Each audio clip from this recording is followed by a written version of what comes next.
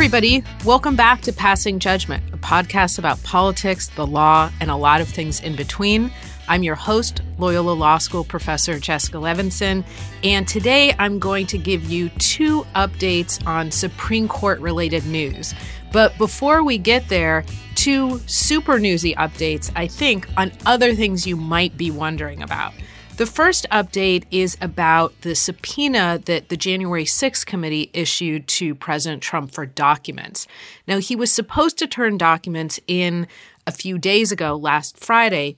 He failed to do so, but apparently his attorneys are actually talking to the committee because they've said, we'll give him a few more days to respond. I would be really shocked if the former president actually does respond and turns over documents, at which point the committee really has a question. Do they want to refer this to the Department of Justice for a criminal trial the way they did when Steve Bannon refused to comply with the subpoena? Do they want to try and go to court and order Trump to testify and to provide documents? In the end, I think what they probably know is that they don't have time for any of that because of the electoral calendar. They know that this committee is going to dissolve in December. And so what remains to be seen is whether or not they'll just try and take any documents they can get and know that the Department of Justice is, frankly, already conducting a parallel investigation and that hopefully the Department of Justice will get what it needs. The other deadline to look at in this particular situation is that the January 6th committee has said by November 14th, we want the testimony from the former president. So November 5th was the deadline for documents. They've said you can have a few more days. November 14th is the deadline for testimony. Again, I just can't imagine a situation in which the former president actually walks in to Congress and testifies or even does a videotaped deposition, but obviously we can't rule anything out, and we'll keep you updated on that. The other update, before we get to the meat of today, is that the Supreme Court basically declined to save Lindsey Graham. So Senator Lindsey Graham submitted an emergency appeal to the Supreme Court. He pled with them and said, I should not have to testify before a Fulton County grand jury in Georgia's investigation into election interference.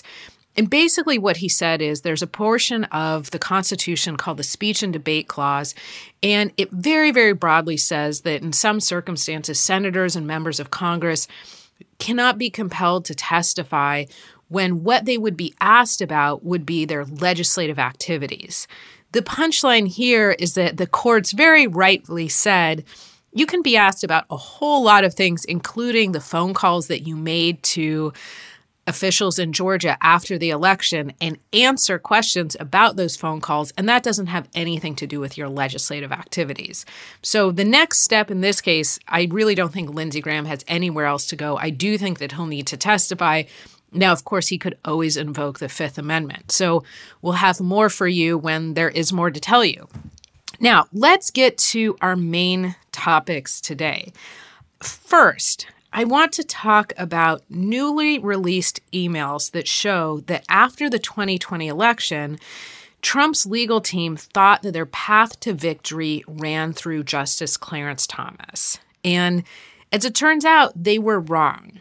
Second, I want to talk to you about a new book that sheds some light on whether Justice Samuel Alito was honest at all when he answered questions about whether he was prepared to overturn Roe v. Wade many years ago when he was a nominee to the court. Now, if you'd like to learn more about these topics, shameless plug, I have written MSNBC columns on both of these issues. Okay, so let's get started. First, John Eastman, Clarence Thomas, and Trump. That's our first topic of the day. Now, we always knew that former President Trump's post-2020 election legal strategy really always was a Hail Mary pass. But there's new emails from the Trump's legal team that show that they were really just hoping to make this desperate attempt to stall certification of the 2020 election that would somehow, they were hoping, connect with Supreme Court Justice Clarence Thomas, meaning they thought their path to victory was through Clarence Thomas. Here's the bottom line for me. It's fair to blame Trump and his legal team for abusing the court system, for peddling a false narrative that the 2020 election was stolen. But it's not fair to blame Thomas for what the Trump team hoped that they could convince him to do, but he never did. You can disagree with Clarence Thomas's rulings, you can disagree with his legal philosophy, but in this case, just because the Trump team thought that he would basically do them a solid, that he would help them out, it's not fair to say that we should blame Trump for that. So there are perhaps two ways to view Trump's view of Justice Thomas as, quote, key to their plan. Under one view, Trump's team, which included John Eastman, you may remember him, an attorney who served as Justice Thomas's law clerk and knows the justice and his wife very well. Under one view, Eastman saw some willingness in the justice to go outside of the law and basically help throw the election to Trump. Now, John Eastman specifically expressed support for the idea that challenging the election result in Georgia and then appealing their really inevitable defeat to Justice Thomas could stall or halt the certification of election results. Now, why Justice Thomas? Because each Supreme Court justice covers emergency appeals from one of the 13 federal appellate courts. And Thomas is the one who receives emergency appeals that arise from the 11th Circuit. Which state is in the 11th Circuit? Georgia. So basically, if there was litigation in Georgia and there's an emergency appeal to the Supreme Court, everybody knows it's going to Thomas first. But it's not just Georgia litigation that they thought, Trump's legal team thought, that Thomas could help them with. According to testimony, the former Vice President, Mike Pence, was counseled by John Eastman, who basically tried to pressure him to violate his constitutional duties and refuse to certify the Electoral College results on January 6, 2021. Eastman apparently thought that if that issue made its way to the Supreme Court, that Thomas would be supportive of efforts to, again, go outside of the Constitution and throw the presidential election. Now, just a little bit more background, or for me, a little bit more legal gossip. Why is John Eastman so familiar to us? We've talked about him in prior episodes. A federal judge in California concluded in March that Trump and John Eastman, quote, launched a campaign to overturn a Democratic election, an action unprecedented in American history. A few months later, that same judge found that communications between Trump and John Eastman were made in furtherance of illegal conduct. So here are two more interesting tidbits about John Eastman. As I said, one is that he served as a law clerk for Justice Thomas. That was in the 1990s. But he's also communicated with Thomas's wife, conservative activist Ginny Thomas, shortly before January 6, 2021.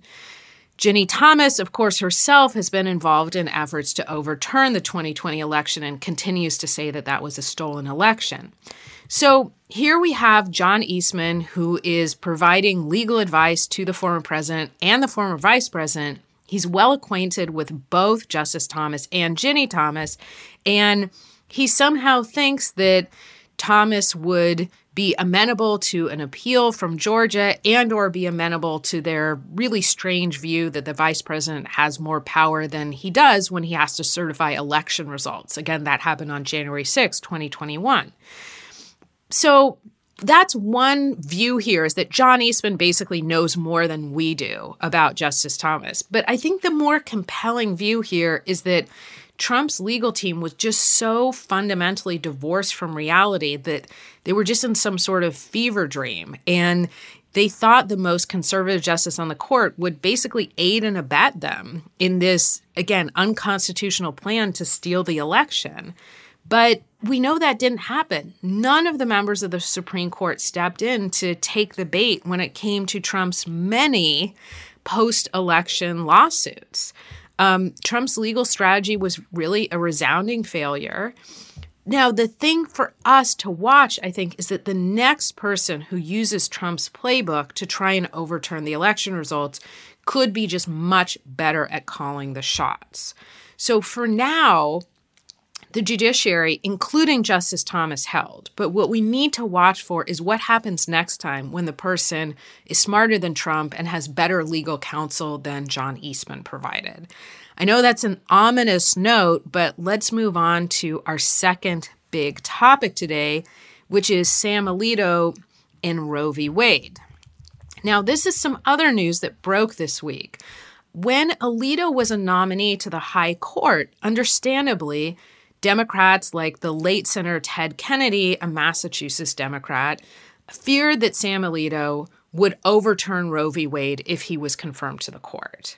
Now, the news is, according to a new book entitled Ted Kennedy, A Life, now Justice Sam Alito told Kennedy in 2005 that he firmly believed in a constitutional right to privacy.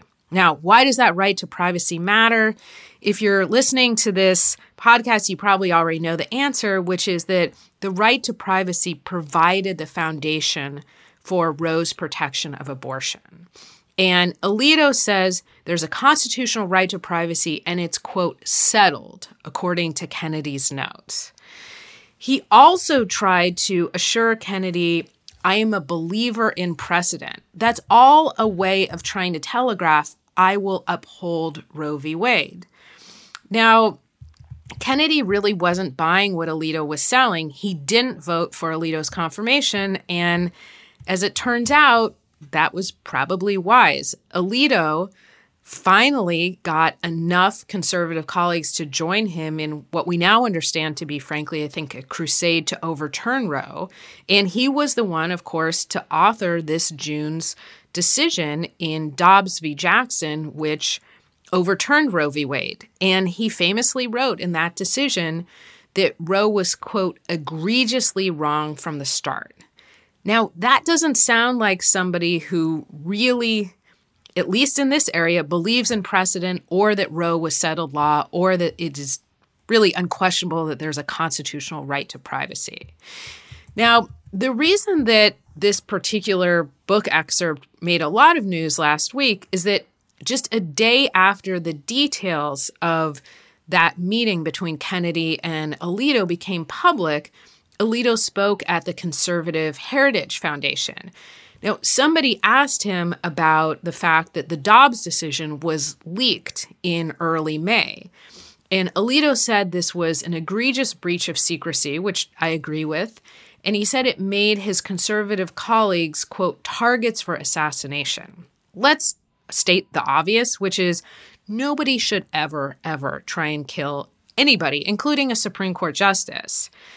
And it's also fair to critique what justices say and to hold them to a higher standard.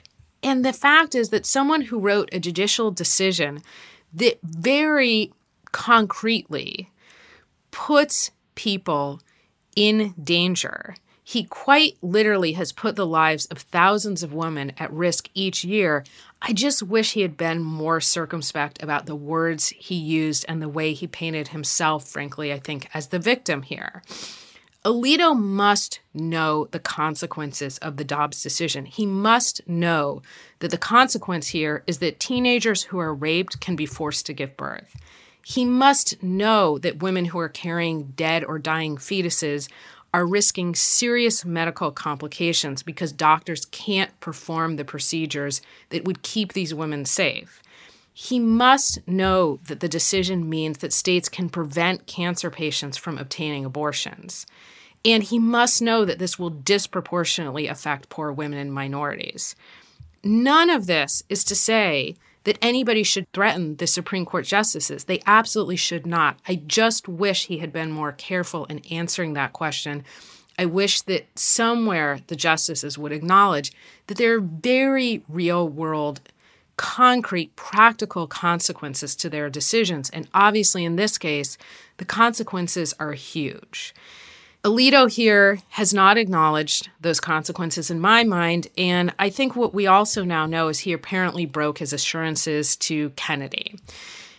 Alito also talked in this particular speech about the crisis of the legitimacy that the Supreme Court faces. He phrased this as people simply disagreeing with his rulings. I'm going to offer that it's the hypocrisy and it's the lack of acknowledgement, again, of the consequences to real people who have real lives and face real risks and dangers. So those are the two big things that I wanted to update you on. Again, kind of Supreme Court related. Obviously, it's midterm election season, and we're going to be switching gears a little bit to bring you more political news, and there certainly will be a lot of it over the next week or so. So I hope this gave you a good update on some of the big legal stories of the week. Again, please subscribe, rate, and review. Please ask me anything on Facebook, Twitter for as long as we all stay on it, Instagram, TikTok. I'm now on Mastodon. We'll see how long that lasts, and we wish everybody a great day.